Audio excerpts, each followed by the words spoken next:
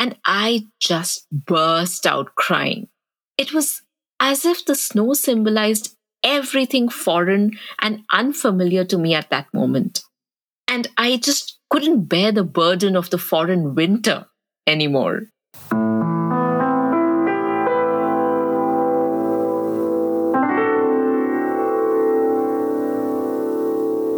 Hello, I'm Joseph Scholz, and welcome to the Deep Culture Podcast, where we explore culture and the science of mind. And I'm here with today's co-host, Ishita Ray. How are you doing?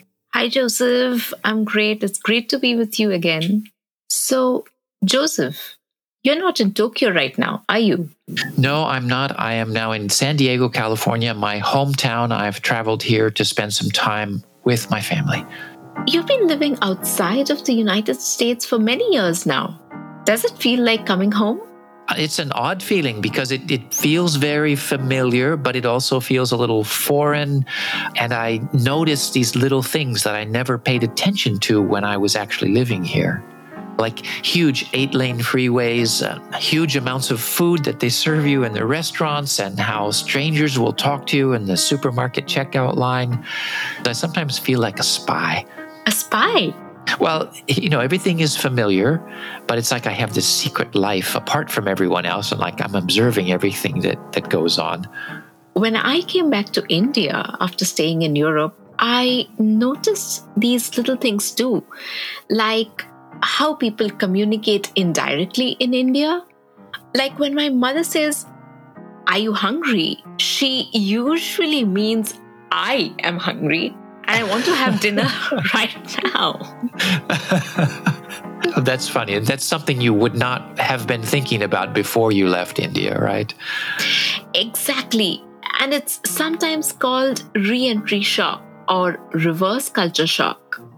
It's a reminder of how really powerful psychologically a foreign experience is, because spending time away even changes our perceptions back home. Yes. And it's not just when we come back home, but often, even more so when we leave home and spend time in foreign places, we experience culture shock. And that is the theme of today's episode, culture shock, this psychological disorientation caused by foreign experiences. So we're going to look a bit at the psychology of culture shock. What is it? Why does it happen? What can we do about it? And that brings us to part 1, surprise, stress, and shock.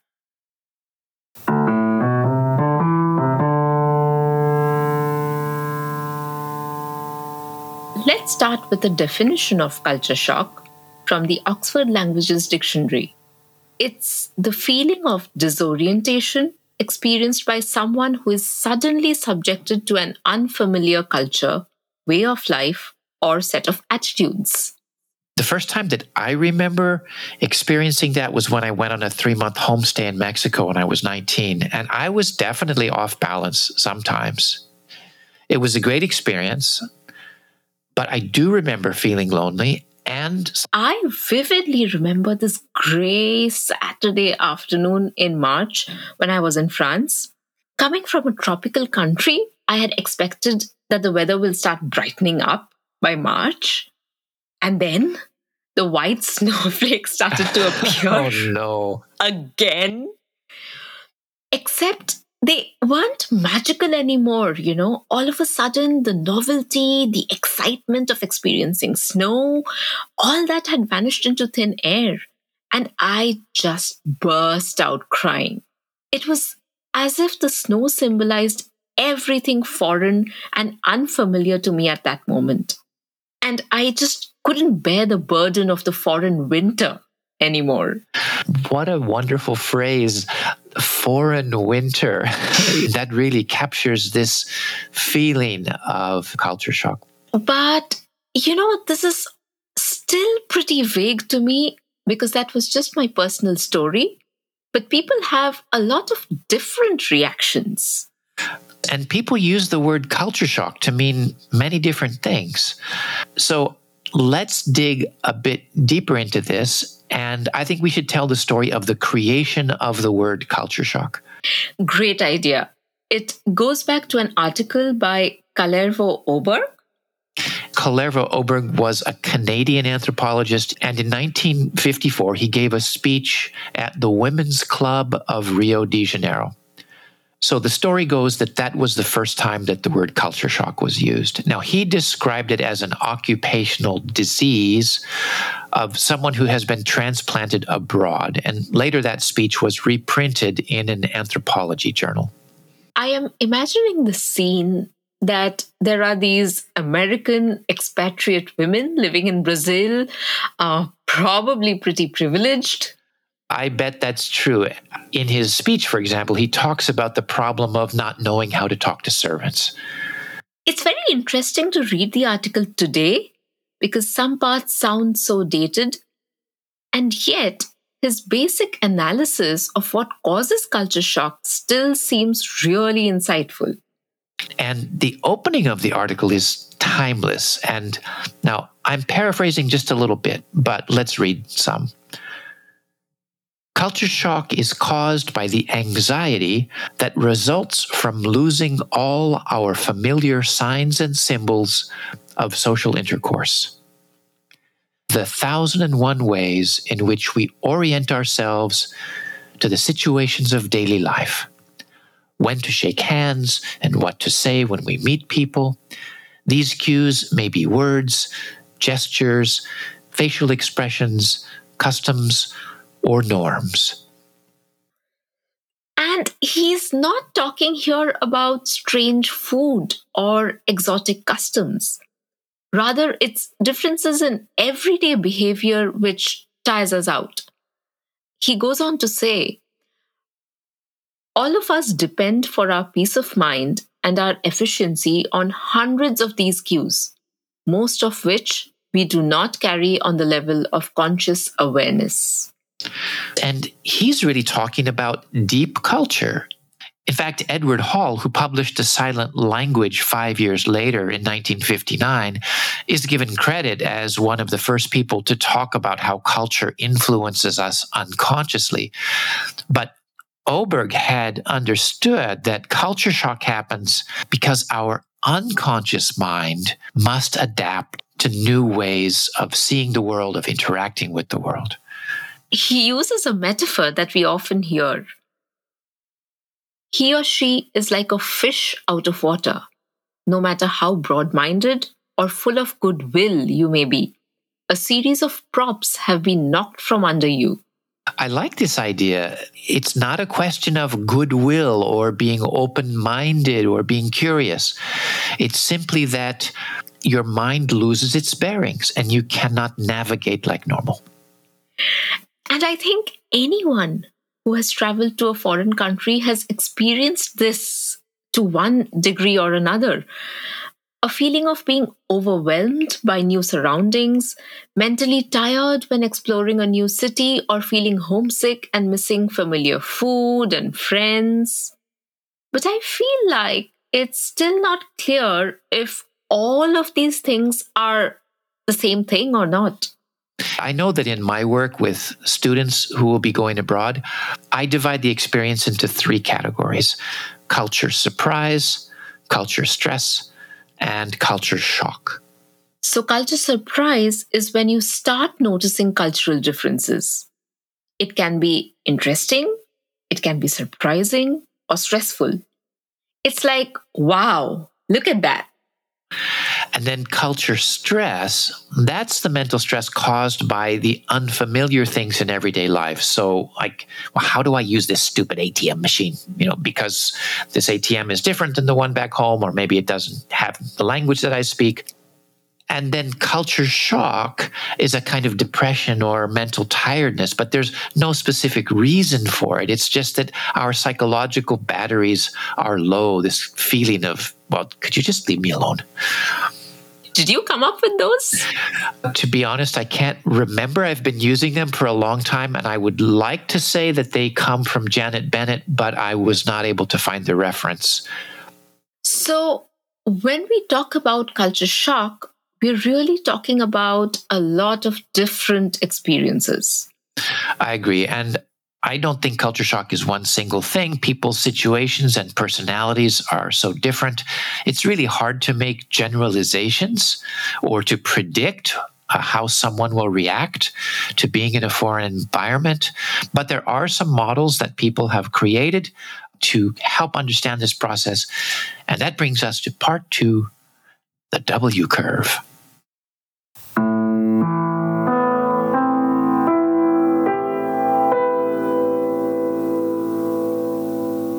You know, when we were planning this episode, I asked the members of the podcast team if they could share experiences of culture shock, and everyone had lots of things to share. The problem is everyone's reactions are very particular, very individual, and I think that's one reason that it's hard to fit the culture shock experience into a kind of broad theoretical framework. True, but I think it's still important to know about some of the theories that are out there. For example, I think the most common model of culture shock is the W curve. And when I was researching this episode, I looked around to see if people were still using the W curve model or theory, because it's been around a long time. And I found that it is being used by universities to talk about the adjustment gone through by incoming freshman students. It makes sense because if you are leaving home for the first time and coming to live on a college campus, it can be a huge adjustment. Culture shock is not simply when we go to a foreign country. It can happen anytime we have to adjust to a new environment. And so the W curve model, it describes these stages of adjustment to a new environment. It's called the W curve because it's shaped like a W. So it starts up on the left, goes down, up again in the middle, down again, and then finally up on the right. And so the high point on the left is the honeymoon phase, when everything in the new environment is interesting and exciting. And after a time, then it dips down and you have a culture shock crisis where your mood or your energy is low. So that's like your snow story, right? Right. I remember looking at myself in the mirror one morning and thinking, if I die in this cold, snowy, dark morning, my family and friends won't even know. Oh, that is really extreme. I know, right? But I have to say, I went to France in my 30s. I had already lived in other countries. I had traveled quite a bit. I was taking French classes. I was making friends there. But still, after 2 months, I also had this down period where I lost interest in seeing Paris. I lost interest in studying. I was staying at home and reading whatever books were on the shelf. And I remember feeling guilty. I had been anticipating this for so long, and I felt I should be out exploring the city, but I just felt kind of, blah. That definitely sounds like culture shock. But in fact, I didn't even realize it at the time. In spite of my intercultural theory that I had learned, I just felt like I was being lazy. So true. We often don't notice culture shock and can be very hard on ourselves. So the W curve goes back up in the middle as we adjust to our new environment. Did that happen to you? Yes, after another month or two, I did feel like my usual self again, and I did really enjoy my life in Paris. The W curve also predicts that you feel another honeymoon when you return to your home. I guess you returned to Tokyo. That's right, but I did not feel a honeymoon phase back in Tokyo. I immediately went into a kind of negative re-entry shock. I noticed all of the things that I didn't like about Tokyo and all of the things that I missed about Paris. So neither of our experiences was just like the W curve, but it's more of a guideline than a prediction.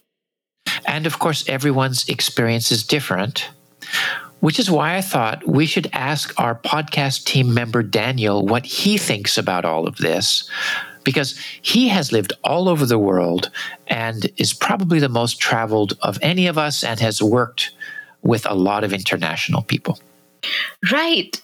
So we asked him to first share a bit about his international experience.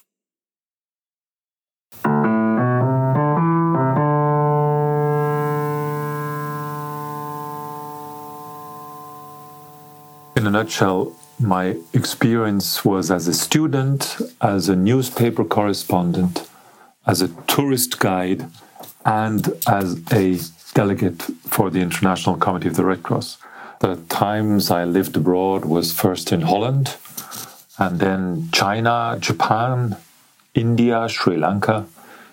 I spent some time in Jordan, in Nairobi, in Africa, and then in Central America, Mexico, Colombia. I think most of these places I stayed a year, or maybe sometimes 2 years, maximum was 4 years. At some point, I always experienced a culture shock. There was always one moment where I was totally fed up. I was really fed up. In Japan, I was fed up because the doors were too small. I was banging my head. In China, I was fed up by the system. I thought I had lost all my individuality. In Mexico City, I was fed up with the pollution and traffic jams. In Arabic countries, I was fed up by the people always changing their minds at the last minute, and so on and so on. So, yeah, it never really disappears. I mean, culture shock can come back any moment, any time you're abroad. There's no permanent cure for it.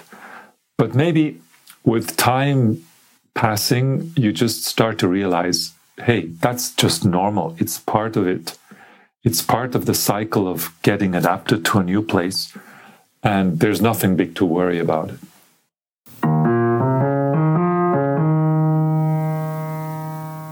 Daniel also spoke about what he had noticed when working with expatriates and migrants. The experience of culture shock is very different, whether you are voluntarily going abroad or whether you are forced to leave home because of economic difficulties or political issues and so on. So usually people who are voluntary, they tend to have a culture shock after the initial period, which we also call the honeymoon. Now, this is completely different for people who are forced migrants, people who are obliged to leave their home country. I've met Iraqi and Syrian refugees in Europe and in Jordan. And these people, from one day to another, they lose their job, they lose their status, they lose their friends. And all this because they were forced to leave. They find themselves in small places, temporary shelters with their family all together. Sometimes they work as taxi drivers way below their usual level of education. So, yeah, the difference is vast. And we asked him what advice he would give. It is difficult to give a general advice how to cope with culture shock. A psychologist once told me, if you go abroad and you prepare to have a culture shock, pack a 5 senses first aid kit. First aid kit contains 5 objects, one for each sense. So a photograph of someone who you feel very close connection, sounds from home, or the voice of someone from home. A typical candy or chewing gum or something with a taste you can only find in your home place, and maybe something for the smell. And then just smell it when you feel a little bit tired or down, and this will give you a few seconds vacation at home. And then the last one is the sense of touch. So maybe a piece of cloth, a stone, a piece of wood, which comes from a place connected to your home. And if you feel really bad after a big culture shock, open the box, open the first aid box, and use these objects. And yes, get home just mentally for 10, 15 minutes. Have a good sleep, and you're fit for the next day. Wow, I love the idea of the first aid kit. A whiff of familiarity through the five senses. Because we experience the world with our whole body. And that's another reason that these experiences touch us so deeply. And it's also why culture shock can also have serious mental health consequences. And that brings us to part 3. There's more to life than happiness.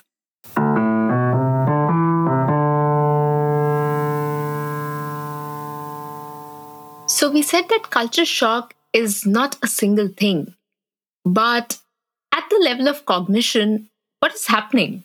Our mind and bodies are complex, and so there's a lot going on. But one thing that certainly happens is something called ego depletion. As I understand it, ego depletion is when our conscious problem-solving part of our mind gets overloaded. We lose willpower and easily feel irritated. It doesn't happen only when we are in a foreign environment. It's why we feel so exhausted after a test, and why, when we are tired after a long day's work, it's harder to resist grabbing a cookie when we get home. Exactly. You just want that cookie. And then, in addition to that, as Calvera Oberg pointed out, being in a foreign environment is tiring also because our intuitive mind, our automatic mental autopilot, must adjust to new mental habits. That's what he was referring to when he talked about losing the signs and symbols of social intercourse. In a foreign country, especially if we don't speak the language well, we are often ignorant and helpless. Totally. Just going to the supermarket can be stressful. What do you do when the cashier speaks to you and you don't understand? So our problem-solving mind goes into overdrive trying to figure things out. And our unconscious autopilot eventually gets overloaded too with new patterns. So culture shock is not just feeling down a little bit. It can create serious stress. And that's recognized in the psychology literature as well, which categorizes culture shock as an adjustment disorder, which is caused by changes or stress in our life. So, for example, the Mayo Clinic on their website describes adjustment disorders as a stress-related condition caused by a stressful or unexpected event. So when our life situation changes, it can create stress, which makes sense, such as when we lose our job or move to a different city or have a loved one die. These can bring about really big changes, which can be hard to cope with and can have serious psychological symptoms. Yes, on the website, they have this list of symptoms such as feeling sad, hopeless, or not enjoying things you used to enjoy, frequent crying, worrying or feeling anxious, nervous, jittery, or stressed out, trouble sleeping, lack of appetite, difficulty concentrating, feeling overwhelmed, difficulty functioning in daily activities, withdrawing from social supports, avoiding important things such as going to work or paying bills, or even suicidal thoughts or behavior.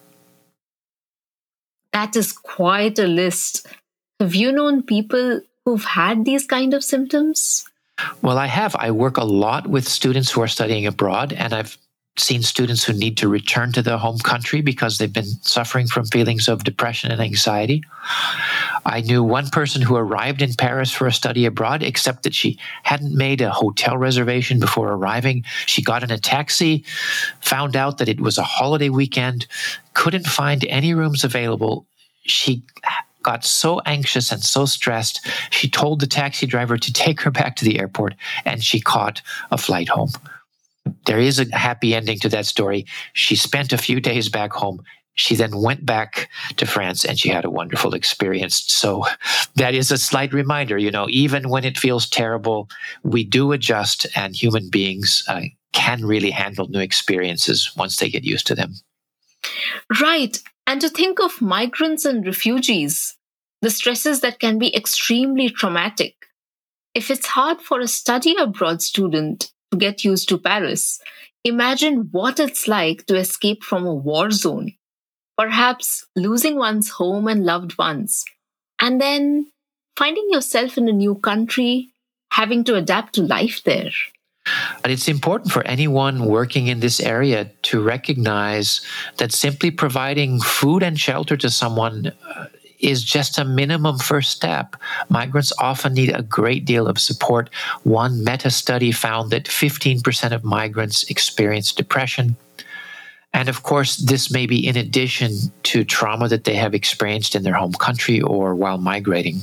So let's get back to the question of advice.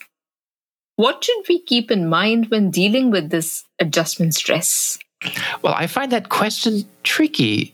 You know, for my students who are studying abroad, I have two contradictory pieces of advice. One is that by going out of our comfort zone, we're likely to have a more enriching, a deeper experience. But at the same time, you need to manage your stress and don't overdo it. And just knowing that there's nothing wrong with you can be very helpful. Most people will probably start to feel better before long. And my feeling is if you feel overwhelmed, often it's a good idea to retreat to a more familiar environment, to recover your sense of normal, and reach out to people that you know. When you are ready to venture out again, you'll feel much better. And of course, get help if you need it.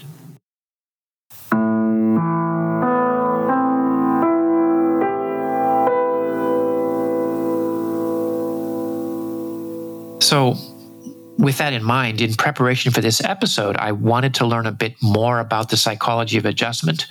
And so I had a conversation with Cheryl Forster. I remember Cheryl from the GII Learning Circle. And I think when she was in the Mind, Brain and Culture Masterclass, she woke up at 4:30 a.m. to participate. Exactly, that's right. And she's on the West Coast of the United States. She's the coordinator of the Diversity and Psychology program at Portland State University. And in our conversation, she said a couple of things that really stood out for me. One thing she's talked about was that finding meaning is more important than finding happiness. That sounds beautiful. You need to explain more, though. Well, she talked about the fact that people like to feel good. And so we associate happiness with positive emotion. But research into resilience, which is the ability to deal with adversity, finds that, and these are Cheryl's words, if you chase happiness, you tend to end up less happy. When we focus on meaning, we end up with more life satisfaction. Isn't that so true for intercultural experiences? If you go abroad thinking you're going to have a fun and exciting time all the time, you can be really disappointed. But if you start with the assumption that you're going on an exploration that might challenge you, and what you're looking for is a meaningful experience, you are much more able to turn challenges into growth. And along those lines, Cheryl also told me about the work of Dr. Arielle Schwartz, who I wasn't familiar with. But her practice focuses on the qualities that are important for coping with life's challenges. So she emphasizes resilience. And she says, people who are resilient tend to be flexible in the way they think about challenges and flexible in the way they react emotionally to stress. Many are able to accept what they cannot change, to learn from failure, to use emotions like grief and anger to fuel compassion and courage, and to search for opportunity and meaning in diversity. And so true that the challenges of culture shock or adjustment stress, or whatever we call it, can be a chance to develop resilience and have deeply meaningful experiences. Even if they don't always feel good. Right. And on that positive note, perhaps we should end the episode here. You're probably right, although, as usual, I feel we just have begun to scratch the surface. We haven't talked about the Oz moment or the cognitive impact of foreign experiences or the psychological resistance to cultural differences. I guess we'll just have to keep making more podcasts. That is it. Well, it was great fun making this one with you. Yes, it was. We've drawn on a number of sources today. Indeed, we have. We were referring to the work of Calvero Oberg and his 1960 article, Culture Shock, Adjustment to New Cultural Environments, published in Practical Anthropology. Also, we referred to the work of Janet Bennett. Her chapter, Transition Shock, Putting Culture Shock in Perspective, appears in Basic Concepts of Intercultural Communication. And I would just like to mention that Janet recently passed away. She has been a shining light of insight in our field, a key figure with the Intercultural Communication Institute, and just a marvelous, wonderful human being. And she will be sorely missed. We also referenced the article Prevalence of Depression Among Migrants, a systematic review and meta-analysis from the International Journal of Environmental Research and Public Health by Shia and Wilson et al. And you can check out the article There's More to Life Than Being Happy by Emily Esfahani Smith in the Atlantic magazine. The Schwartz quote, which Cheryl passed on to me, was a summary of Southwick and Charney. I'd like to give a special thanks to Daniel Glintz for sharing his culture shock experiences and Cheryl Forster for her input on resilience. Keep up the great work, Cheryl, and see you at another JII event. And you should mention, Joseph, that JII's Learning Circle is currently focused on bias. You can join in by becoming a member of JII. That's a great idea. Please become a member of JII to support the work we do. We have a great community there. Indeed. Also, thanks to the rest of the podcast team, Yvonne Vanderpool, Zaina Matar, the Magic Sound Man Robinson Fritz, and everyone who supports this podcast as a member of JII.